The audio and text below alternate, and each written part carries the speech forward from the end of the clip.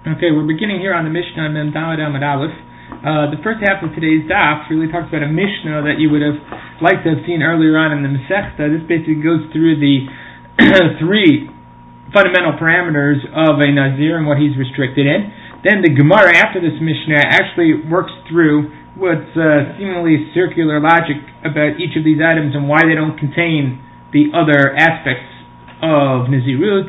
And then the Gemara says it can't because of a pasuk or a limud. What I think the Gemara is really after in this case is getting to the limudim, or the understanding of what it is, these three fundamental items that a Nazir is restricted in. What is it that they're restricted in, and how do they work, and how do they function? And they use this seemingly circular logic to get to those conclusions. So at the end of the first Amud, we'll go quickly over and do a summary of everything we've learned on the first Amud. So now, starting the Mishnah, Shlosha minim asurim b'Nazir. There are three restrictions or three fundamental points that a Nazir accepts when he becomes a Nazir. One is hatumah, that he's restricted from becoming tamei or coming into contact with the tamei mace. V'hitzgatigulachat, he's not allowed to get a haircut or have his hair cut. V'hayosev in a gefen, and he's restricted in any derivative of the grape. So now the Mishnah is going to discuss, what are the unusual characteristics of each aspect of this. Now, Chomer betumo v'tiklachat mikbiyot begefen. Tuma and the cutting of the hair have something that's unique to them that doesn't appear by things that are derivative of the grape. Shatuma v'tiklachat sotrim. When it comes to tuma and tiklachat, they undermine the nazirut. Meaning, if a Nazir becomes tamei, then not only is he have to wait to become tahor again, but the pasuk says v'hayamim harishonim yiplu ki tamei nizro, that because of his tumah he loses out those days that he counts again, and he needs to restart his nazirut. So that's true of tumah, that is true of tiglachat, but that is not true of one who violates the nazirut by drinking wine or consuming that which is derivative of the grape product. Meaning that a Nazir who drinks wine does not lose any of his days of Nazirut. If he drank wine the whole time, even though he's violating a lav, his Nazirut still continues. We did have earlier in the Gemara, there was a machlokes in the Tanaim, whether when you want to be mat in the neder, whether if he violated the neder until that point when it comes to drinking of wine or eating or consuming grape products, whether he had to then wait the amount of time to keep the neder beheter before we are mater's neder. That's all a din or a knas de rabbonon. But meikar din, right, the Nazir, when he drinks wine, does not undermine his Nazirut. There's a chumrah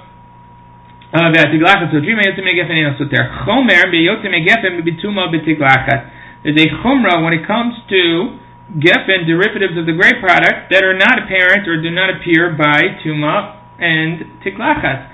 So there are no exceptions. When it comes to the consumption of grape derivatives, there are no exceptions for the Nazir. He must keep that law, and there will be no special dispensations during his Nazirut for that. Whereas that's not true. That's not true. By Tuma and Tiglachat, there are exceptions to the rule. What are those exceptions? Bit Tiglachat mitzvah. When he cuts his hair for a mitzvah, what is cutting his hair for a mitzvah? So that we just had earlier this week in the Dafim, which is what? A mitzvah. That is a Nazir, is permitted to do a Tiglachas mitzvah. So even though he's a Nazir, we still allow him to cut his hair, because we learn out from the extraneous words of Rosho and Zikano, that despite the fact that he's a Nazir, we still permit him to cut his hair. And Bituma, which we had in yesterday's daf, what's the exception when it comes to Tuma? That is Upameis mitzvah, that the Nazir is restricted for coming to Meis. But we do have extraneous words when it comes to Tumah. It says, by the Nazir, Kol Yomei Yisrael Hashem, Al Nefesh Meit Lo Yavo. That sounds like he can't become Tamei to any mate. Then the next pasuk enumerates, Why did the pasuk need to enumerate those items if already said he can't touch any mates? Why does it have to then come and enumerate all these relatives that he may not touch or come into contact with? So the Gemara is going to learn, later in the Masechta we'll learn from each of those words an exception for the Nazir. But the major exception, which comes from Laviv Ulimo, the fact that I wrote Laviv Ulimo means that for his father and his mother he may not become Tamei, but he may become Tamei for a mate mitzvah. So when it comes to Tuma Tiglachat, we do have exceptions. That means we suspend the Nazirut with regards to special situations. That special situation by Tuma is mate mitzvah. Special situation with regards to Tiglachat is a Tiglachat of mitzvah, that of a mitzvah. But by Geffen, we have no such dispensation. There is no exception to the rule that a Nazir may not consume grape derivatives. Now the Mishnah continues. That even with the undermining of the Nazirut, Tuma has a chomer that Tiglacha doesn't have. When it comes to Tuma, when a person comes to Meimed, he undermines the entire Nazirut. I mean, he loses all the days he counted until that point. He has to restart his Nazirut from the point of Tuma. In addition to that, there's a process called a Karban Tuma or Nazir Tameh. Nazir Tameh has a whole process to restart his Nazirut. Not only does he lose his first days with Ayimim Mirishoni Blu, but also he brings Karbanot in order to be Mitaher himself and to restart his Nazirut. That is not true of Tiglacha. Tiglacha only suspends or requires him to repeat 30 days worth of Nazirut, and there's no requirement to bring a Karban. If he undermines Nazirut, if he suspends Nazirut because of his hair being cut, that also does not land him in a requirement of bringing Karbanot. So now, we're going to go through the Gemara now. Betuma, lo tutar michlala. Betuma should not have any exceptions. Kav chomer miyayin, we can learn that out from wine. Uma yayin she'enu soter. Just like wine does not undermine the Nazirut. Lo hutar michlalo. It has no exceptions. Tuma she'soteres. Tuma which has a chomer by it that it does undermine Nazirut. Eino din shlo tutar michlala. It certainly should not have any exceptions. Talmud Logmar, we have a specific pasuk to teach us. So even though logically it would say that by Tuma we should be machmir and not have any exceptions, nevertheless we have the pasuk La'aviv li'imo lo itama. La'aviv li'imo lo itama abal mitamehu l'meit mitzvah. He may not become tamei to his father or his mother, but he can become tamei to a meit mitzvah. So that is the Xeris HaKosav that the Nazir is permitted to become tamei to a meit mitzvah. The yayin yutar michalak al v'chomer. So let's say the opposite. Wine or derivatives of the grape product should have exceptions. Kal v'chomer mituma. We learned that out logically from tuma. Umat tuma shehi soteret. Just like tuma undermines the Nazirut, hutar michalak, and nevertheless has exceptions. Yayin she'eno soter. Yayin that does not have the power to undermine the Nazirut. Eno din sheyutar michalo. Certainly it should have exceptions to the rule.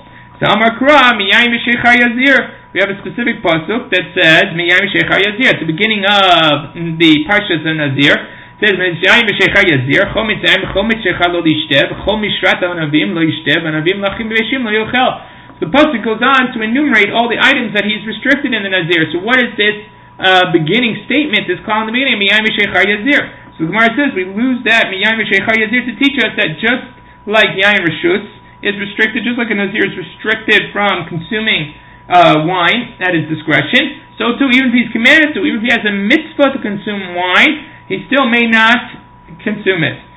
So that's why we have by yayin there are no exceptions to rules. So even though logically from Tumah we would have learned out there's an exception to rule, nevertheless we have a pasuk that specifically states that wine has no exceptions. The question here is, what is yayin shel mitzvah? When do you have wine that is a mitzvah? So the simple interpretation, and that's brought down by the Tosfot and the other Rishonim here, is the Yayin Shel Mitzvah is a case where the person takes a shvuah. The person takes a shvuah to drink wine.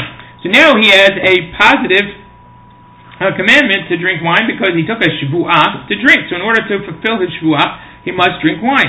After that, he takes a neder nizirut. He takes the neder nizirut. Neder nizirut requires him to refrain from consuming wine or from consuming grape products. So if that's the case, right, which trumps here? He has a mitzvah because of the shvuah to, drink wine. Yet he has a nezirut which is preventing him. And that's what the pasuk says, "L'sor yayin mitzvah ki yayin rishus." Just like he is restricted from consuming grape derivatives or yayin when it comes to optional items, so too by when he has a mitzvah, even if he has a shvuah which would compel him to drink wine, nevertheless, when he takes the nezirut, that blocks him or stops him from being able to drink the wine. And that is what it means, yayin mitzvah ki yayin rishus. Now, as opposed to that, the Meforish here continues along the line of the tremendous chiddush that he said on Gimel Amud Beis. If you remember earlier in the Masechta on Gimel Amud Beis, the Gemara over there has this same question. The Gemara has yayin mitzvah ki yayin rishus. Yayin Mishechar comes to teach you that yayin mitzvah ki yayin rishus is restricted. Over there, the Gemara says, Mahi, what is the yayin mitzvah? So the Gemara over there answers Kiddusha ve'avdalta. That's the wine of Kiddush and Havdalah. So the simple way to read the Gemara is what? Min HaTorah, a person is required to drink wine for Kiddush and Havdalah. And how could a person take a neder nizirut, right? That neder nizirut is going to be lesser yain mitzvah ki yain reshut. That he will be restricted from consuming wine even for the wine of a mitzvah. What mitzvah is that? That's the mitzvah of Kiddush Havdalah. So the Mefaresh there on Gimon Beis and Daud and Al says, well, you see from here that Kiddush ala yain and Havdalah ala yain are a mitzvot deoraisa, mitzvah from the Torah. And he quotes the limud in the Gemara Pesachim and Kuf Vav that says, Zachor Yom HaShabbat Kodsho, Zachreu al hayayin, that you should remember it, you should mikadesh it on the wine. Excuse me. Anyway, that's only when Kiddush, B'yitzitato minayin. How do I know when it goes out also? The Gemara brings a limud that both for Kiddush and Havdalah in the Gemara Pesachim, Zachrei al yayin, that remembering it on the wine is a limud from the pasuk of Zomei Chayom Shabbat the Kadsho. And here the Mefaresh says that is a limud deoraisa to teach you that Kiddush and Havdalah on the wine are dinim deoraisa. And nevertheless, we have the pasuk of a yayin v'sheichar, right? That the restriction yayin v'sheichar yazir. That teaches you just like yayin reshus is restricted, so is yayin mitzvah. Then the Gemara says, "Oh, how could that be? Hello, right? Hello, Arei Mushba v'oin alav mehar Sinai. How can the Nazir come and undermine something that he's commanded in the Torah to do? He already had a shvuah in place that he can't undermine. So how could it be that he comes along and is chal on that shvuah?" So you see from this that the Mefarsh believes that drinking wine for Kiddush and Havdalah is deoraisa. Other Rishonim, 99% of all Rishonim believe that drinking wine for Kiddush is only a din d'Rabbanan, whether Kiddush is d'Oraisa or even Kiddush is d'Rabbanan, but almost everybody agrees that Kiddush ala yayin is not d'Oraisa. And even if they believe, one day in Tosfos in Pesachim it says, even if Kiddush is d'Oraisa, the shtiyas yayin, the drinking of the wine, is certainly not d'Oraisa, that's only d'Rabbanan. So if they think that it's Kiddush and Havdalah are only d'Rabbanan, how do they explain the Gemara on Daf Gimon Beis and Dalet Aleph? That's based on the Rabbeinu Tam. The Rabbeinu Tam says the Gemara is saying bitmiyah. It's a question, meaning the Gemara says let's our yayin mitzvah ki yayin reshus, to restrict the yayin and mitzvah like you restrict the yayin of reshus. Right? Then the Gemara says what's yayin mitzvah? The Gemara says Kiddush v'Havdalah. That's yayin mitzvah. So then the Gemara says Harei Mushba Omed Amav Har Sinai. The way the Mefarsh learned Harei Mushba Omed Har Sinai means yes, Kiddush and Havdalah are min HaTorah. How could the Nazirus come and undermine that? The Rabbeinu Tam says no, that's a question. That's a bitmiyah. How could it be that you need a pasuk to restrict Kiddush and Havdalah wine? Har mushba of Omed Alam Har Sinai? Is that a commandment of Torah? Drinking wine with Kiddush Havdalah is only d'Rabbanan. So why would you need a pasuk min Torah to teach you that what? That Kiddush Havdalah is mutar for the, or restricted for the Nazir? It's not even a Torah law that he has to drink wine. That's the way the Rabbeinu Tam learns it, and that's the way the most of the Rishonim following the Rabbeinu Tam's limud learn this sugya. So over here in the Gemara, they have to learn that L'sar Yain Mitzvah Ki Yain Reshus is not Kiddush Havdalah, but the case of Shvuah, where he took a Shvuah. The Mefaresh, on the other hand here, compounds his Chiddush that he has on Daf Dalet Alf, and says over here that a Nazir is actually permitted to drink wine for Kiddush and Havdalah. A full-fledged Nazir, even if he took his Neder Nazirut, would be permitted to drink wine every Friday night and every Modoshei Shabbos because Kiddush and Havdalah are Min HaTorah. If that's the case, according to the Mefaresh, then we do have Hutar Miklalo. We do have an exception by Nazir. The exception by Nazir is Kiddush and Havdalah. So the Mefaresh says, no, that's not an exception. When do you call something an exception? An exception to the rule is when at the moment you take the Nazirut, the rule applies, and then we suspend the rule some way along during the Nazirut to deal with a situation, to be mitzmodeid with what is in front of us. That's true by Tumas Meis. The Nazir is restricted in Tumas Meis. Then all of a sudden he's confronted with a Meis Mitzvah. We suspend his Nazirut, or we suspend the restriction from him there to deal with the Meis Mitzvah. Same thing with the Mitzvah. A Nazir in general cannot cut his hair. If he is then faced with the problem of being a Nazir, or being a Mitzvah during his Nazirut, then he has permission to cut his hair. But that's not true of Kiddush and Havdalah. Kiddush and Havdalah, according to the Mefarsh, were never restricted. They were never included other than their Nazirut. They're not an exception to the rule. They're never included in the rule. And that's what the Mefarsh explains. Kiddush and Havdalah were never incorporated under the din of Nazir, and therefore they're not Hutar Mechlalan. They're not exceptions to the rule. An exception to the rule means that the rule applies, you're not allowed to drink wine, and then you're faced with a situation which allows you to drink wine despite the Isur. Here there is no Isur at all. So I just wanted to point this out again. This Mefarish is a very large Chiddush on Daled Aleph, and here he compounds his Chiddush and says that a Nazir is permitted to drink wine for Kiddush and Havdalah. And not only that, that's not considered Hutar Michalan. What we'll just point out as a sidebar here, that is a question in general whether Havdalah is part of the Dinei Shabbos or is an independent din. Over here you see that clearly the Mefarish believe that Kiddush and Havdalah, whose source is from Zachor Yom HaShabbat L'Kodsho, Zachor Yain believes that Kiddush and Havdalah are a part of Shabbos. That has major nafkaminos because of the women's status. Women are chayavot in mitzvah of Shabbat. So if it comes that the mitzvah of Havdalah is part of the mitzvah of Shabbat, the woman would be equally chayav in Havdalah. If Havdalah is a separate mitzvah, independent of Shabbos, meaning a requirement to differentiate between Chol and Kodesh, Marn Chulin has a different source for Havdalah, possibly Abdil Ben HaKodesh Ben HaChol from Pashat Shmini. So if that is an independent din, women may not be chayavot in Havdalah, which presents a problem whether women can make Havdalah for a man or whether they can make Havdalah for themselves. It's a discussion. The Ramah quotes Chaim.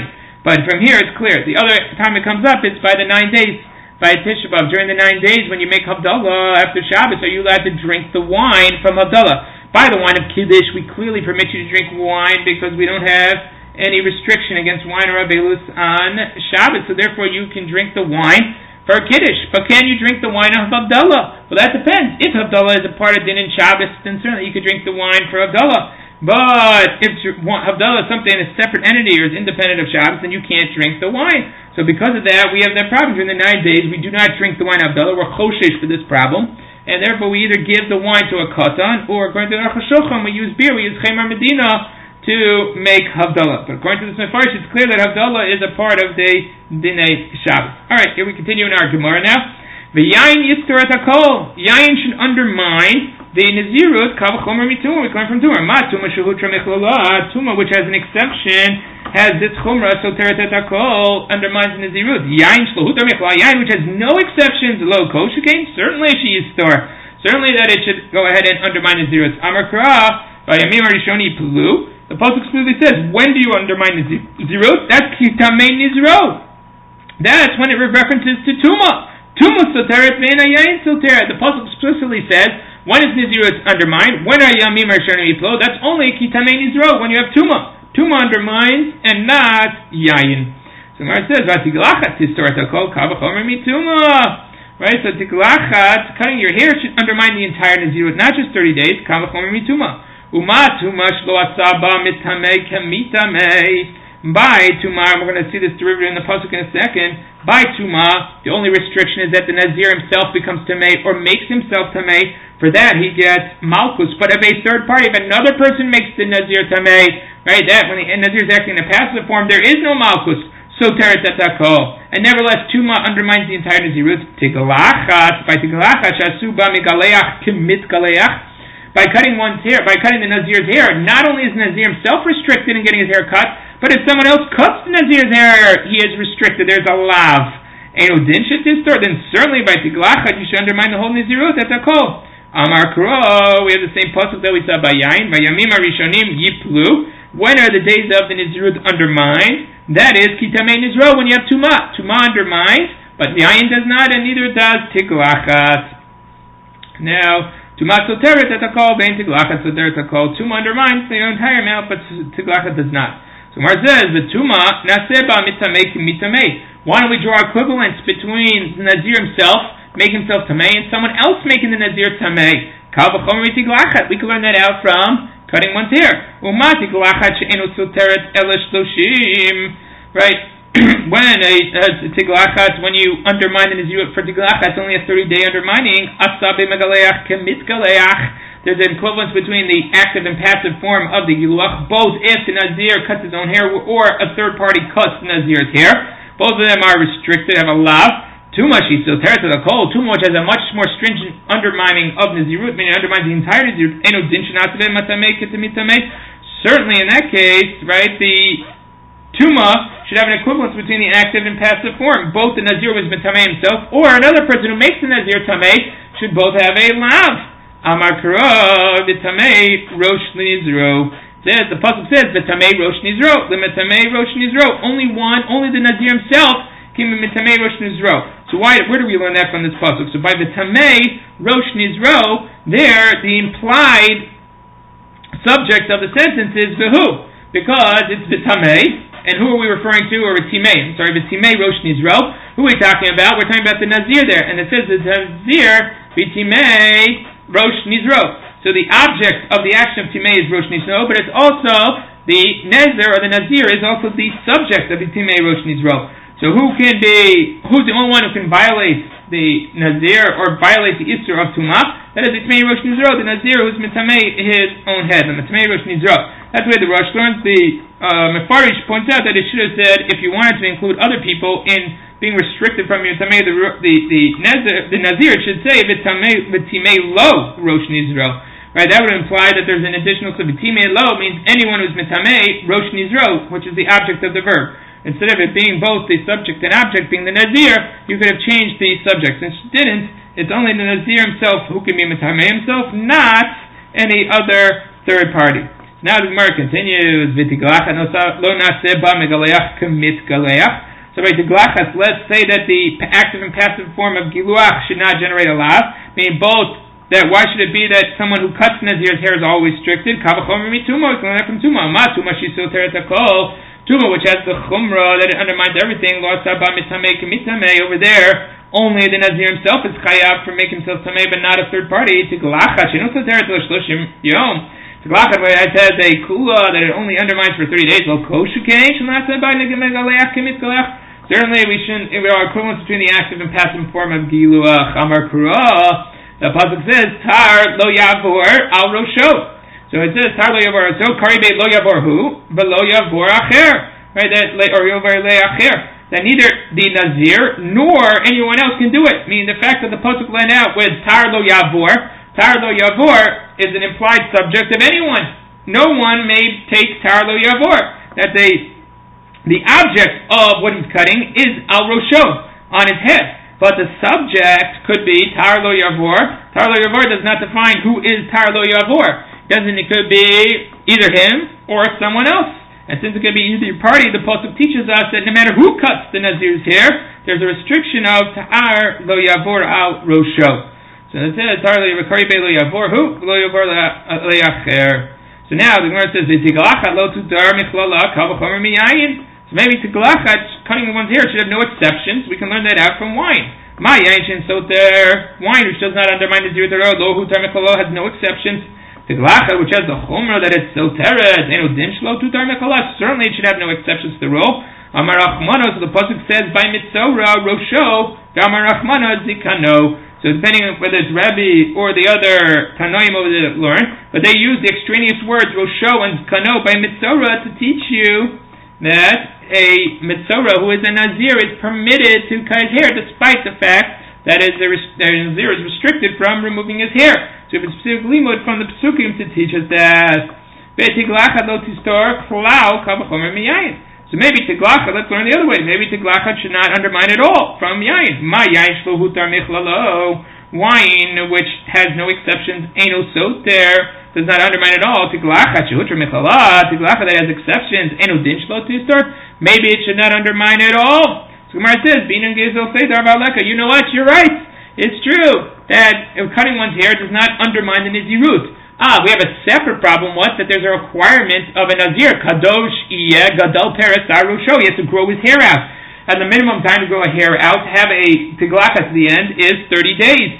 So it's not that he undermines the nizirut. He has a technical problem when he gets his hair cut. That means that he doesn't have a gadol peres. He hasn't grown his hair out. And be'inim gidol seyar veleka. He needs 30 days for his seyar to grow out, and that he is lacking. So the Gemara says, what about the other way? V'yain yistor shloshim yom. Maybe wine should undermine for 30 days. Kavachomer tiglachas. We can learn how tiglachas. Ma tiglachas shehutra michala. Tiglachas, which has an exception, soteret, still undermines for 30 days. Yain says is a chomra shlotar michlalo. That is never have any exceptions. Eno din sheyistor. Right? Certainly it should undermine for 30 days. The Gemara says, midu taima. What's the whole reasoning you have to wait 30 days by a Nazir when he cuts his hair? Not because he undermines Nazirut, el mishum gidol seir, because he has to grow his hair out. When he drinks wine, he hasn't changed the status of his hair. His hair is still the same length, it's grown out. Meaning that the problem by Nazirut, the undermining of the Nazirut by Tiglachat, is not core to the Nazirut. It's a technical problem that he needs hair that's long enough, and he doesn't have that hair. So when it comes to Yayin, he hasn't affected his hair. There's nothing that he's doing that's undermining technically his Nazirut or causing a technical problem in Nazirut, and therefore it would not be soter. Now quickly we'll go in summary and go through what we learned. We learned out 3 things by Tumah from this Gemara. What do we know about Tumah? Number 1 is what? That Tumah is soter et hakol and nothing else. The only thing that undermines the entire Nazirut is when a Nazir becomes Tamei the Tamei Meis. That comes from the pasuk by Yamim Arishonim Yiplu Ki Tamei Nizro. So that we know by Tumah. The second thing we learned by Tumah is what? That the exception to the rule of Tumah is Meis Mitzvah. That we learn out from the pasuk of Laviv Limo. For his father and mother, he's not mitamei, but he's mitamei the Meis Mitzvah. So that's the exception to Tumah. The third thing we learn out by Tumah is that the only lav that comes up from being mitamei the Nazir is that the Nazir is mitamei himself, and none of a third party is mitamei the Nazir. And we learn that out from the pasuk of Vitimei Rosh Nizro. That it's he who is mitamei Rosh Nizro, and no one else that is mitamei Rosh Nizro. So those are the 3 things that we learned out from the psukim from Tumah. Now, what are the 3 things we learn out by Tiglachat? Number 1, we learn out by Tiglachat that if you have his hair cut, he undermines his Nazirut for 30 days. That is not a problem in his Nazirut, but a technical problem that he needs Gidul Seyar. He needs his hair to be long enough to cut at the end, and Gidul Seyar is a minimum of 30 days. So when his hair is cut, he has a problem that he needs Gidul Seyar, and since he can't rectify that except by waiting 30 days, he must wait 30 days in order to rectify that problem. Number 2, we learned out by Tiglachat that there's an exception. What's the exception by Tiglachat? That is Mitzorah. The Mitzorah, even though a Nazir is restricted from cutting his hair, the exception is that Mitzorah for the Tiglachat mitzvah may cut his hair. And where do we know that from? We learn that from the extra words of Rosho and Zkano that are found in the Pesukim by Mitzorah. And the third thing we know about Giluach is that the Megaleach Kemitgaleach, that both the active and passive form of Giluach of the Nazir generate a lav. So both if the Nazir himself cuts his hair or if a third party cuts his hair, both of them are restricted by the lav. That we know from the pasuk of Tar lo yavor al rosho. That tar lo yavor means he or anyone else may not cut his hair.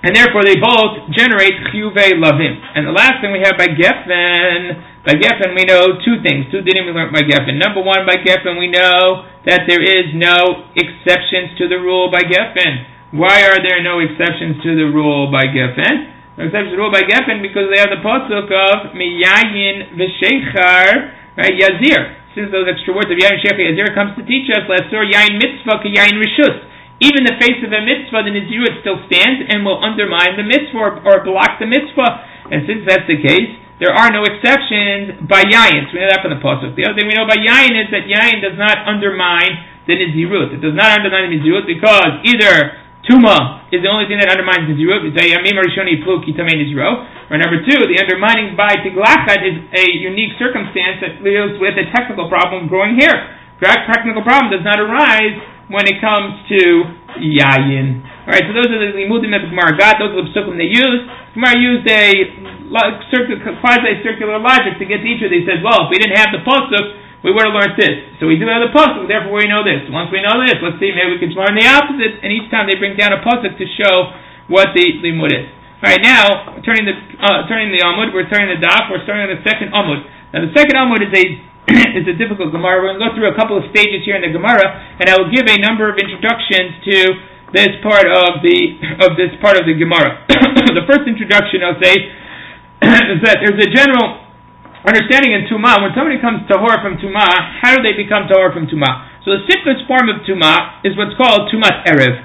Tumat Erev is when someone becomes Tamei for a single day. That's, for instance, someone who came into contact with the Sheretz, a Baal Keri. Right, these are types of forms of simple form of Tumah which make you Tamei for the day, and then at the end of that day you become tahor. What's the process by which you become tahor? Well, the process starts like this. You go on the day that you are Tamei. On that day you go to the mikvah. Once you've gone to the mikvah, you're what's called a Tevul Yom. You've now completed the mikvah process, but you have to wait until Herev Shemesh, until the sun sets, to be completely tahor. So you're in this limbo status where you've gone to the mikvah, but the sun has not set. That status is called Tevul Yom. Tevul Yom is a slightly lesser form of Tumah than the full-fledged Tumah. Why? Because a Tevul Yom is permitted to partake in Masrot. A Tevul Yom is only a Sheni L'Tumah. And Masrot are the equivalent of chulin, and since after Sheni L'Tuma there is no Tuma, the Maasrot are permitted to him.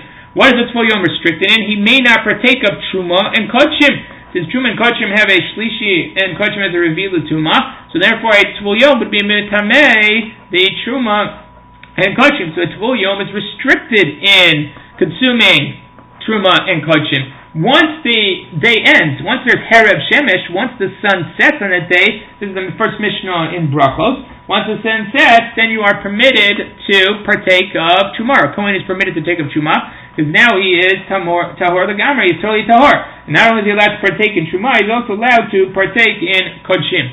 So that's the simplest form of Tuma. Then we have more extensive forms of Tuma, for instance, 7-day Tuma. 7-day Tumah comes up, for instance, in a Zav that has 2 emissions, that sees 2 emissions, or someone who's Tamei Meis.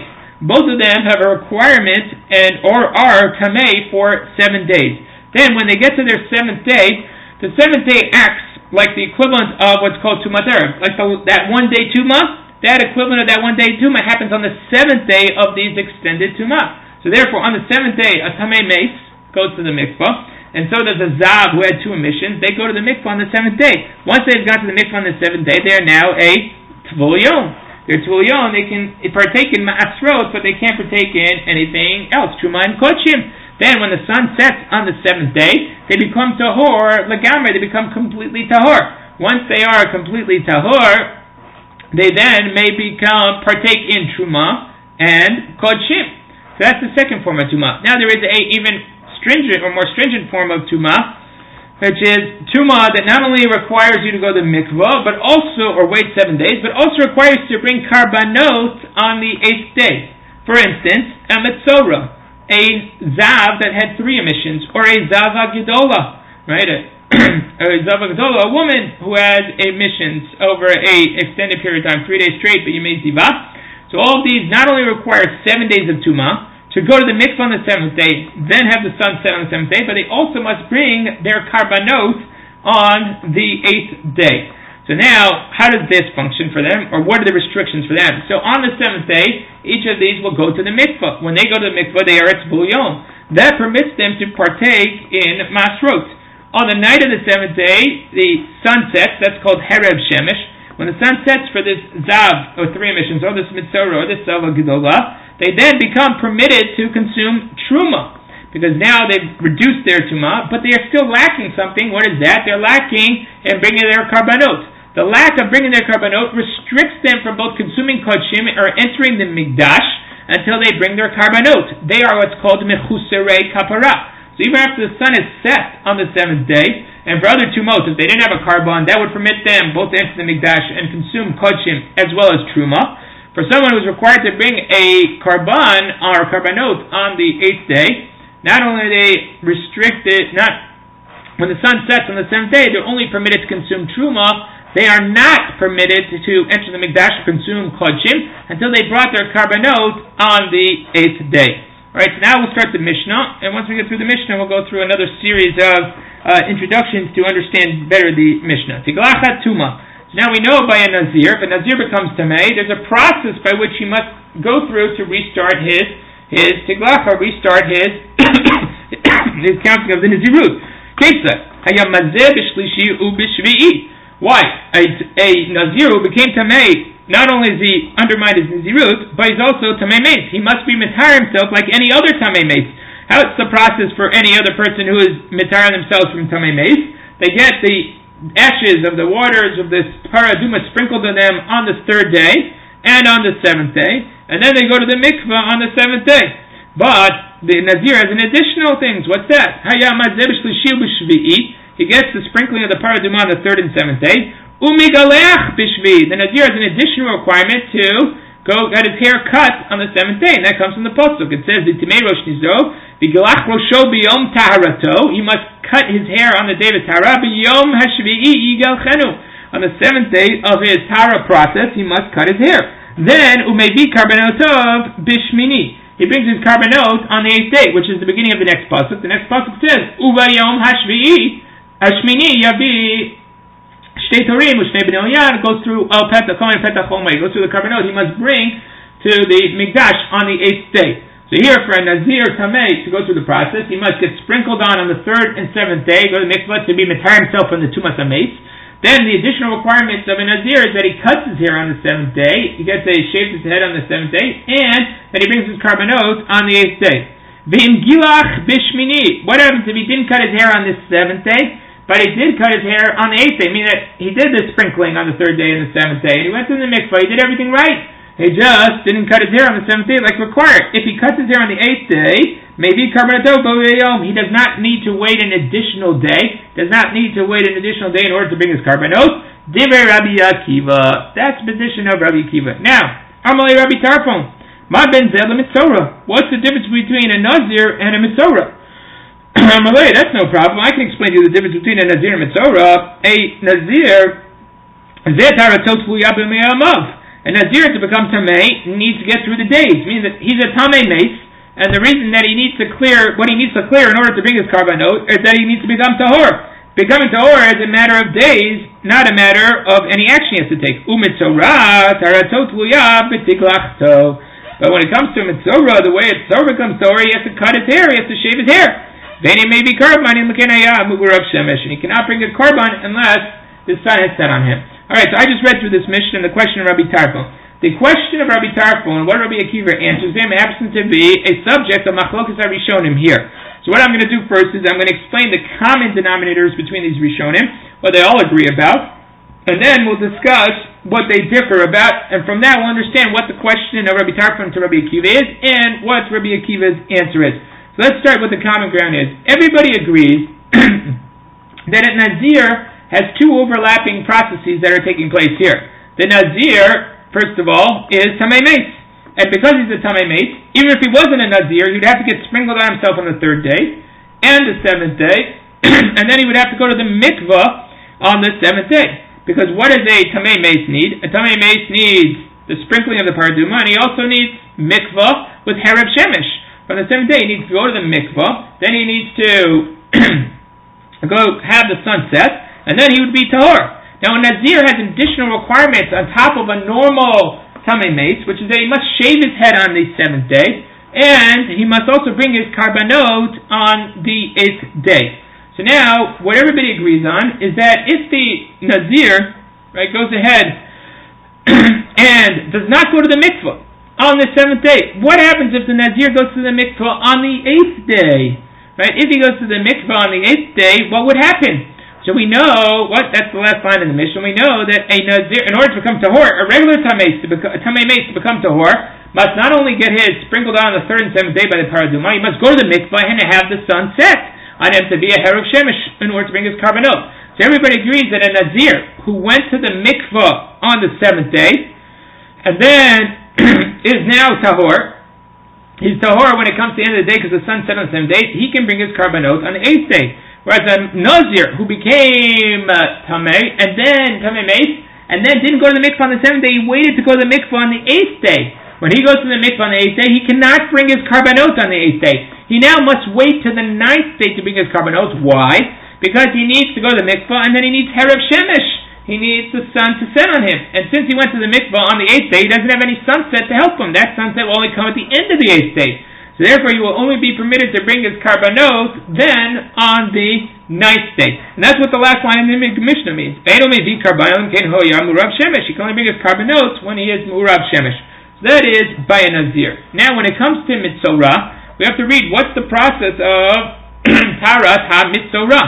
When it comes to being Mitaher the Mitzorah, on the first day of being Mitaher the Mitzorah, he brings the two birds.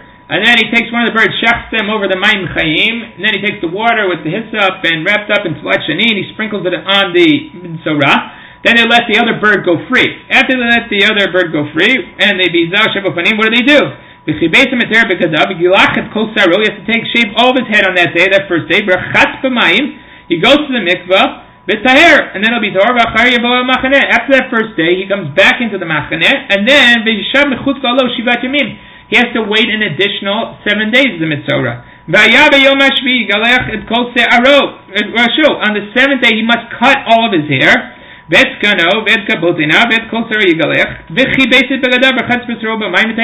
must now again go to the mikveh after he cuts his hair on the 8th day, he must now go to the mikvah again. And then, Yom HaShmini, he brings all his karbanot. So now this happens to be a machloket, the Meforesh and the Tosfos and Rosh, how to understand what's the position of a mitzorah. Now, a mitzorah who did his process properly, and if he did his process properly, he would have shaved his head on the first day, gone to the mikvah, shaved his head on the 7th day, gone to the mikvah again, had Erev Shemesh, had the sun set on the 7th day, and then on the 8th day he would bring his karbanot. The question now is, what happens if a mitzorah doesn't go to the mikvah on the 7th day? Now, why can't the mitzorah go to the mikvah on the 7th day? It's a possibility if the mitzorah didn't cut his hair on the 7th day. A mitzorah, in order to go to the mikvah, that's clearly laid out in the Pesukim, must first cut his hair on the 7th day, and then go to the mikvah. So now, what happens if the mitzorah, for some reason, didn't cut his hair on the 7th day, but only cuts his hair on the 8th day? If he only cuts his hair on the 8th day, then he can only go to the mikvah on the 8th day. If he can only go to the mikvah on the 8th day, then what? So we're going to learn like Rashi and Tosfos first. If he didn't go to the mikvah on the 8th day, then what would he do? Like by a Nazir, he'll need Erev Shemesh, he'll need to wait for the sun to set, and therefore he will only be allowed to bring his karbanot on the 9th day. So now, based on this, we can understand the question of Rabbi Tarfon to Rabbi Akiva. What did Rabbi Akiva posit? Rabbi Akiva said that when it comes to a Nazir, if he did not cut his hair on the 7th day, right, he can cut his hair on the 8th day and bring his karbanot on that 8th day itself. Whereas by a mitzorah, what do you see by a mitzorah? By a mitzorah, if he does not cut his hair on the 7th day and cuts his hair on the 8th day, he cannot bring his karbanot on the 8th day. He must bring his karbanot on the 9th day. So how come by a Nazir is it when he misses his giluach, right, then he can bring his karbanot on the 8th day, bo bayom, when he cuts his hair on the 8th day, and yet a mitzorah, when he misses the cutting the hair on the 7th day and cuts his hair on the 8th day, cannot bring his karbanot until the 9th day. That's the question of Rabbi Tarfon to Rabbi Akiva. And what is Rabbi Akiva's response? Rabbi Akiva's response is that the mikvah for a Nazir is different than the mikvah for a mitzorah. Why does a Nazir go to the mikvah? Nazir goes to a mikvah not because he's a Nazir, but because he's Tamei Meis. And when does a Tamei Meis go to the mikvah? He goes to the mikvah on the 7th day. That's independent of his giluach, independent of his cutting his hair. That's because it's totally b'yomim. It's totally on the days. He just needs to complete the 7 days that were normal Tamei Meis has to get, and he goes to the mikvah and he's tahor. Therefore, when he went to the mikvah on the 7th day, he's now tahor. When he missed his giluach on the 7th day, he can just cut his hair on the 8th day and bring the karban. That is not true of a mitzorah. Why? A mitzorah, in order to go to the mikvah, cannot simply wait the amount of days. He must also cut his hair, and that's what we saw in the Pesukim. In order for the mitzorah to go to the mikvah, he must first cut his hair. So when the mitzorah did not cut his hair on the 7th day and cut his hair on the 8th day, he also cannot go to the mikvah until the 8th day, because the mikvah must come after his giluach. If he has to go to the mikvah on the 8th day after his giluach, now he needs to wait for sunset on the 8th day. If he has to wait for sunset on the 8th day, then he can't bring his karbanot until the 9th day. And why is that? That's what Rabbi Akiva says. By a mitzorah, his mikvah is totally begiluach. It's totally by his cutting his hair, not in the days. And that's the difference. So Rabbi Tarfon asks, why when the Nazir misses his giluach on the 7th day, he does it on the 8th day and brings his karbanot on the 8th day, whereas the mitzorah misses the giluach on the 7th day, does his giluach on the 8th day, and then can only bring his karbanot on the 9th day. That's Rabbi Akiva's answer. What? Nazir is totally b'yomim. Has to do with the dates. It's Tamei Meis. If he goes to the mikvah on the 7th day, he can go to the mikvah before he cuts his hair. So when he cuts his hair, he hasn't caused any delay in his becoming tahor. Whereas by a mitzorah, since the mikvah is totally by giluach, he can't go to the mikvah until he's cut his hair. His delay of cutting his hair from the 7th to 8th day also delays his mikvah to the 8th day. If he delays his mikvah to the 8th day, then he needs Erev Shemesh, he needs the sun to set on the 8th day, and he can't bring his karbanot to the 9th day. That's the explanation of the Mishnah according to the Tosfos and the Rosh. The Meforesh argues here on the Tosfos and Rosh and says, you know what? A mitzorah on his 8th day, when he goes to the mikvah, does not need Erev Shemesh. Why does he not need Erev Shemesh? Why does he not need the sun to set already? Because a mitzorah is already tahor from the first day. A Nazir has been served from the first day because he also went to the mikvah on the first day. And he had Erev Shemesh, the sun set on him on his first day. This going to the mikvah over here is just after he cuts his hair, he goes to the mikvah, and that's what he's done. He does not need the sun to set on him in order to become tahor. Well, according to the Meforesh, then, mitzorah and Nazir are exactly the same. Right? That when a Nazir misses when a Nazir misses his giluach, then he cuts his hair on the 8th day, and he brings his karbanot on the 8th day. Whereas a mitzora who misses cutting his hair on the 7th day, also cuts his hair on the 8th day, goes to the mikvah on the 8th day, and according to the first, brings his karbanot on the 8th day. So they both have the same din. So then what is Rabbi Tarfon's question to Rabbi Akiva? Rabbi Tarfon's question to Rabbi Akiva is, how come? How come when the mitzora goes to the mikvah on the 8th day, he doesn't have to wait for the sun to set? How come he can go right after he goes to the mikvah, he can bring his karbanot? Yet the Nazir, if he missed the mikvah on the 7th day and only went to the mikvah on the 8th day, he would have to wait for the sunset and only bring his karbanot on the 9th day. So how do you know? How do you know that there's a difference? Why is mikvah different for mitzora than mikvah different for Nazir? And that's the answer of Rabbi Akiva. By a Nazir, the point of going to the mikvah has to do with that he's tamei meis. It has to do with the days. He's counting to become tahor. If he doesn't go to the mikvah, he's not tahor until he goes to the mikvah and the sun sets on him.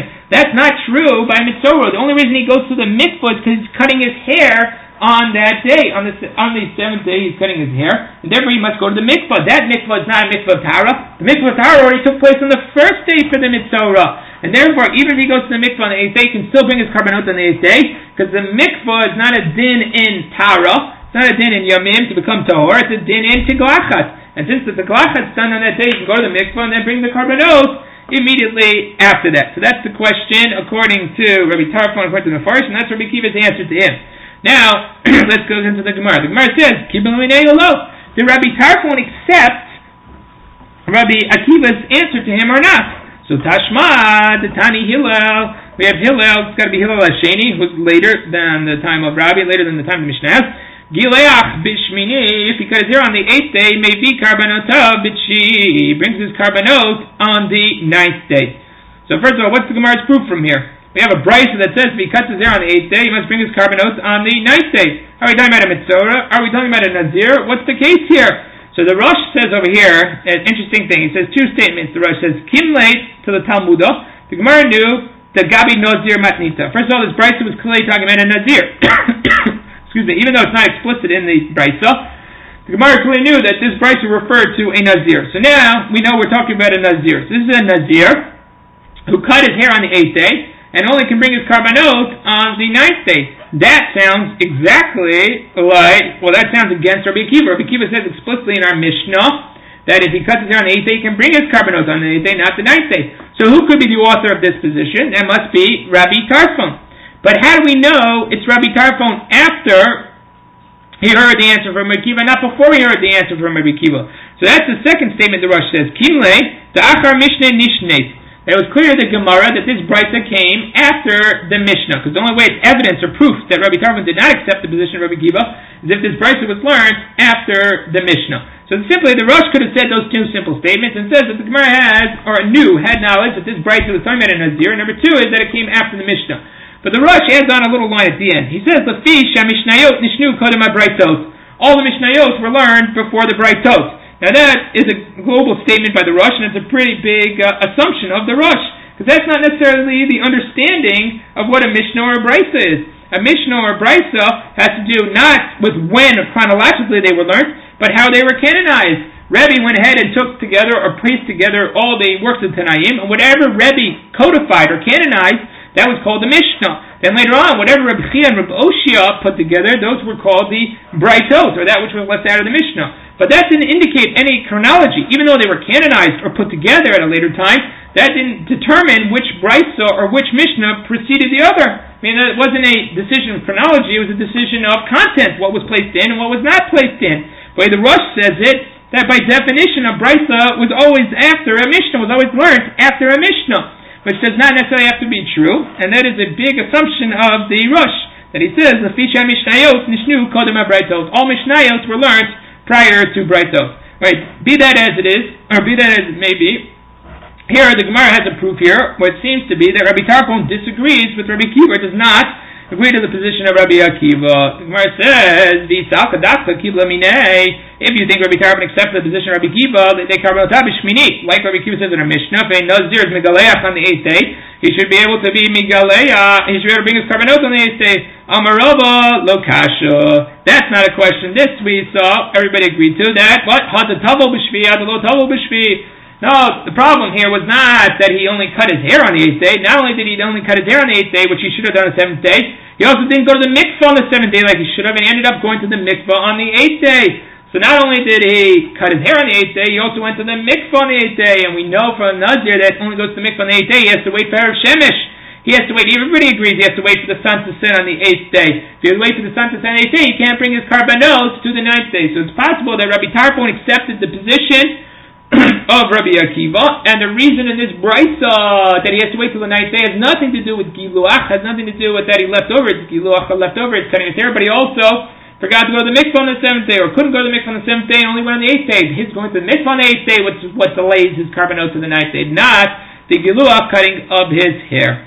All right, now the next sugya, I would say, is not from a logical standpoint, it's not a difficult sugya, but the end of the sugya is a very difficult to read into the Gemara. So what I'll do is actually two ways to read the Gemara, or the answer of the Gemara, both according to the Mefaresh or according to the Rosh and the Tosfos. I'm going to read the Gemara, or the question of the Gemara, at least according to the Mefaresh first. And when I get to the end of the Gemara, then I'll go back and explain it according to the Tosfos and the Rosh, or give you the general purview or review of what they would say the question is here. So I found the Talmidim, or the Beis Medrash, or Rav Natan bar Ushia, they were sitting Yatim Karmim. They were learning. So it says, they're quoting a pasuk here from Azav. It says about Azav, when Azav becomes Tahor. Now here we're talking about Azav that had 3 emissions. Azav that has 3 emissions must wait 7 days of Tumah. And then on the 8th day he brings his karbanot. He brings his karbanot to the Mikdash. So it says over there, by the end of the day, it says, Chitar Azav mizovo, v'safar lo shivat yamim l'taratot. Azav must count 7 days. V'chi beis bigadav, clean his clothing, merchatz b'tzro b'mayim, go to the mikveh with the hair. Then uvayom hashmini, on the 8th day, yikach lo shtei torim shnei benaro, val lifnei Hashem al petach ol moed. He only can bring his karbanot to the petach ol moed on the 8th day. So they were quoting this pasuk. This pasuk, ve'vi et shtei, uvayom hashmini yikach lo shtei torim shnei benaro, val lifnei Hashem. It'll come before Hashem al petach ol moed, v'natnam el kohen, and he'll give him to the kohen. That was about Azav. Now they want to infer, or from this they want to infer something. And what is that? When is the Zav permitted to come back in to bring his karbanos? That's only after he's gone to the mikveh on the 7th day. The sun is set on him on the 7th day, and now he brings it on the 8th day. So Tavo v'aser shemesh in, lo Tavo v'aser shemesh lo. But it sounds like what? That on the 7th day he can't bring his karbanos. Alma. From this we can see that kasavar tvul yom shel zav kizav dami. That if when a tvul yom, which is we saw before, when you go to the mikveh on the 7th day, there's a slightly reduced form of tumah that you have, because you're permitted to partake in meiser from that point forward. And nevertheless, that's not enough of a reduction in the tumah to allow you to enter the mikdash. Why is that? Because had it been that you are out at a point, Azav, let's just start with this, the background, Azav is not allowed to enter into the Mikdash. So since Azav cannot enter the Mikdash, what's preventing him from bringing his karbanot on the 7th day? The fact that he is Azav. So why does he bring his karbanot on the 8th day? Because he's only tahor from being Azav on the 8th day. But if you believe that at Tvul Yom, the point that he reached Tvul Yom and went to the mikvah, he already was not a full status of Azav, and he could enter the Mikdash. If he entered the Mikdash at that time, then he should have brought his karbanot on the 7th day. Why does the Torah say he must wait until the 8th day to bring his karbanot? That must be because Tvul Yom Shel Zav, even after Zav gone to the mikvah, because Zav Dami still has a full status Zav. So now, Abaye says back to them, what do you mean? What type of proof is this? I can bring you a case by Nazir. What's the case by a Nazir? A Nazir also has to wait 7 days of Tumah, and to bring his karbanot on the 8th day. So when the Nazir is going to bring his karbanot on the 8th day, why does he bring his karbanot on the 8th day? So based on your inference, based on what you're learning from the pasuk, that the Zav bringing on the 8th day teaches us on the 7th day he's not permitted to go into the Mikdash. So let's say the same thing by Nazir. A Nazir brings his karban on the 8th day because he can't enter the Mikdash on the 7th day. Why can't a Nazir enter on Mikdash on the 7th day? He's Tamei Meis. Whoa, wait a minute. Is a Tamei Meis restricted from going into the Mikdash? The answer to that is no. A Tamei Meis can go into the Mikdash. Not only can a Tamei Meis go into the Mikdash, even a Meis Atzmo. A Meis himself can be in the Mikdash. How do we know that? So that's what Gemara is going to show us in a second. But based on this, the Abaye says your inference is a poor inference. Because if you say the whole reason you're bringing it on the 8th day is because you can't enter on the 7th day, that's the din by Zav, then how are you going to explain Nazir? Nazir brings his karbanot on the 8th day because he can't enter on the 7th day. That's not true.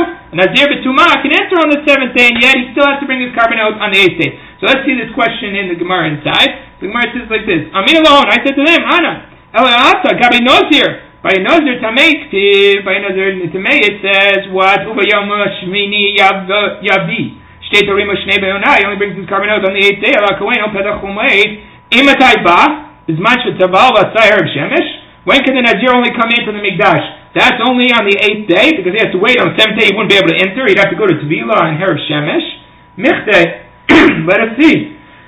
Shari Niknor. Where does he have to go in to bring his karbanot? The Shari Niknor. And the Shari Niknor are the entrance, the doors that enter into the Ezrat Yisrael. Past the Ezrat Nashim, into the Ezrat Yisrael, where the karbanot are brought.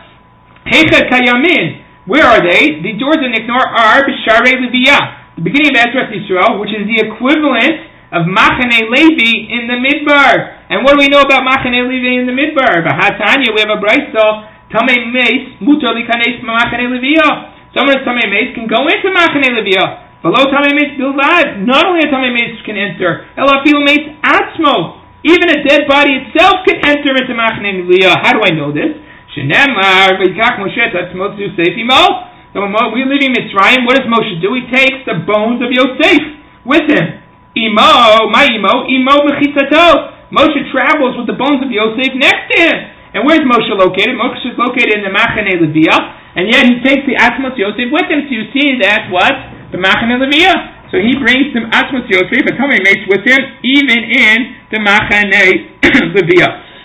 So based on this, if I says your inferences are poor inference, I don't necessarily disagree with your din, that what Atzvul Yom Shel Zav is a Zav, but I disagree about how you are learning that. You're learning that out from the fact of the inference that he can only bring his karbanot on the 8th day. That's why, because otherwise he should bring his karbanot on the 7th day.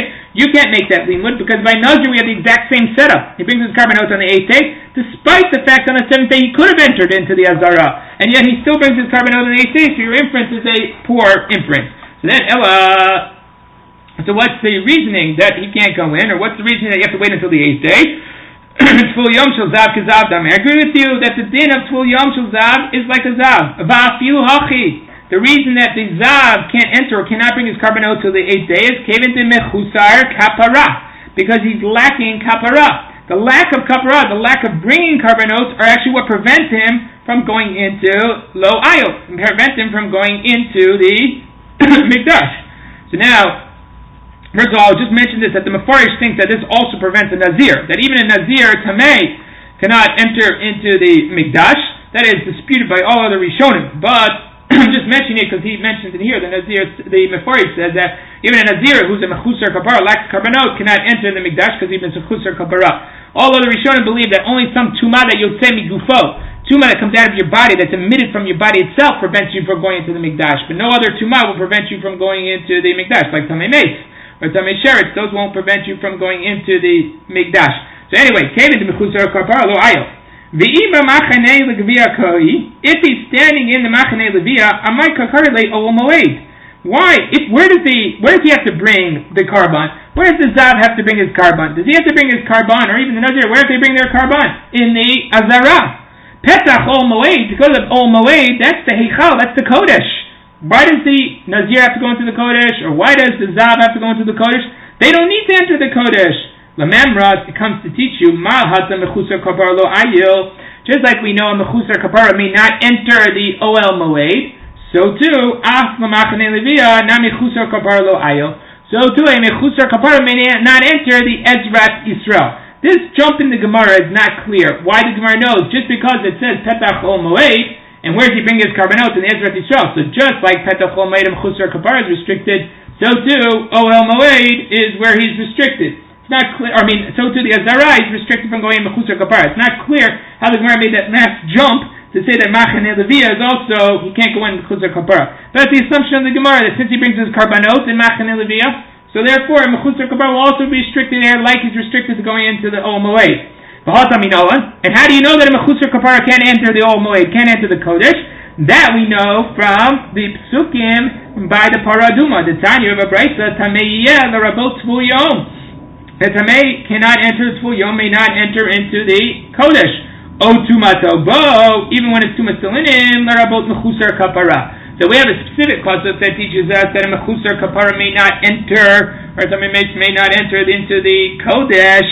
So just like a mechusar kapara cannot enter into the kodesh, so too he may not enter into the Machane Leviah. And that's the reason the Zav can't bring his korban until the 8th day. The Zav can't bring his korban until the 8th day, not because Tvul Yom Shel Zav is like a Zav Dami, but rather because he's a mechusar kapara. And mechusar kapara cannot enter into the Machane Leviah until he has brought his karbanot. So once he's brought his karbanot, he's no longer mechusar kapara, and then he can enter into Machane Leviah. You ask, how did he bring his karbanot? The answer is he comes to the doorway of the Azara, and then he can stick his hands in, bia b'mikvah lo shmei bia. But since he's not walking entirely into there, we allow him to do whatever smicha or whatever actions he has to do right by the doorway of the Azara, and then the Kohanim bring his karbanot. And after the karbanot are brought, he's no longer mechusar kapara, and there he can partake of kachim or enter into the mikdash.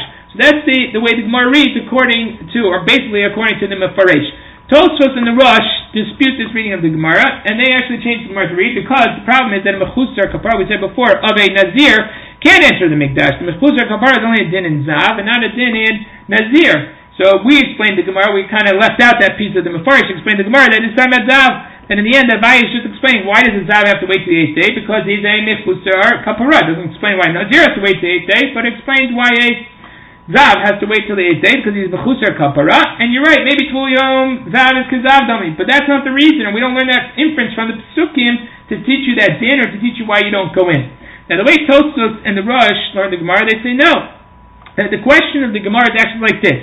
There are two types of Zavim. There's a Zav, what's called Baal Shtei Riyot, a Zav that has 2 sightings. There's also a Zav that has 3 sightings. A Zav that has 2 sightings waits 7 days of Tumah, goes to the mikvah on the 7th day, and then goes to Harav Shemesh, waits for the sunset, and is tahor.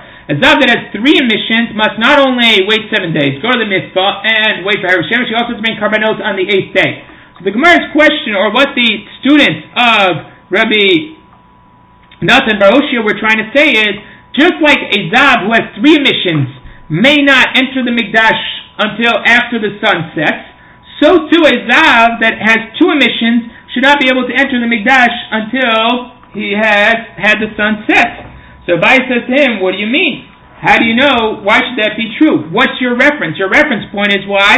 Because he brings the karbanot on the 8th day. Since he brings the karbanot on the 8th day, shows you that a Zav cannot enter until the 8th day. Which means that as long as a Zav is still a Zav, even when he's a Tvul Yom, he still cannot enter the mikdash. Because I can prove to you from Nazir that the 8th day doesn't teach you that. Right? So that's what Abai's question to them is. Abai asks them, no way, that's not true. That's not true, because by Nazir we have an 8th day, and nevertheless Nazir is allowed to enter the mikdash even prior to the 8th day. So your proof that you have to wait till the 8th day to bring the karbanot is no proof that on the 7th day you're not allowed to go in. So then Abai answers the Girsa, according to the Gemara here, according to the Tosfos and the Rosh, is that Marabai Tvul Yom Shel Zav Lav Kezav Dami. The Tvul Yom of a Zav is not like a Zav. Meaning that a Zav who has 2 Riyot, right, can go into the mikdash even when he's a Tvul Yom. But we know by a Zav Baal Shlosh Riyot that he cannot go into the mikdash. He can't bring his karbanot to 8th day. That Abai says, no, that's different. A Zav Baal Shlosh Riyot, a Zav that has 3 emissions, is missing 2 things. He's missing Harav Shemesh, the sun setting, and he's missing karbanot, mechusarei kapara. He has 2 strikes against him. Not only does he not have sunset, he doesn't have his karbanot, mechusarei kapara, and that's what restricts him from entering the mikdash on the 7th day. But a Zav Baal Shtei Riyot, a Zav that only has 2 emissions, he's not restricted from entering the mikdash. Why? There's only one thing that he has left. That's the sun setting. So a Tvul Yom of a Zav that has 2 emissions may be permitted to enter the mikdash on the time that he's at Tvul Yom, because he only has 1 strike against him, not 2 strikes against him. And that's Rabbi's answer to the Talmidim of Natan Bar Oshia. Natan Bar Oshia wanted to draw an equation between a Zav of 3 Riyot and a Zav of 2 Riyot. Just like a Zav of 3 Riyot can't go in until the 8th day, because he needs to wait for sunset, so to a Zav of Shtei Riyot, of 2 missions can't go in until sunset. Rabbi says that's a bad comparison. Why? Because what is your proof that he can't go until sunset? That's because he's going to bring his karbanot on the 8th day. I'll show you that bringing karbanot on the 8th day does not tell us when you're permitted to go in from Nazir. Nazir is allowed to brings his karbanot on the 8th day, and still he's allowed to go in on the 7th day, so that's not teaching us anything. So So then what's the din? The din according to Abaye is that a zav of 2 emissions can go in even after he goes to the mikveh before Erev Shemesh. A zav of 3 riyot must wait for her sunset until he can go in. Why is that? Because we only allow you to go in when you have 1 strike against you, not when you have 2 strikes against you. That's it. So here, a zav al shtei riyot, once he reaches Tful Yom, all he has to wait for is Erev Shemesh. Just wait for the sun to set. That's 1 strike against him, now he can enter. Whereas a zav al shlosh riyot, when he has 3 emissions, he has 2 strikes against him. Not only does he need sunset, he also has to bring his karbanot. So he's a mechusere kapara and a Tful Yom. Therefore, that's why he can't enter on the 7th day. And only once he's brought his karbanot on the 8th day may he be permitted to enter. Alright, we'll stop here.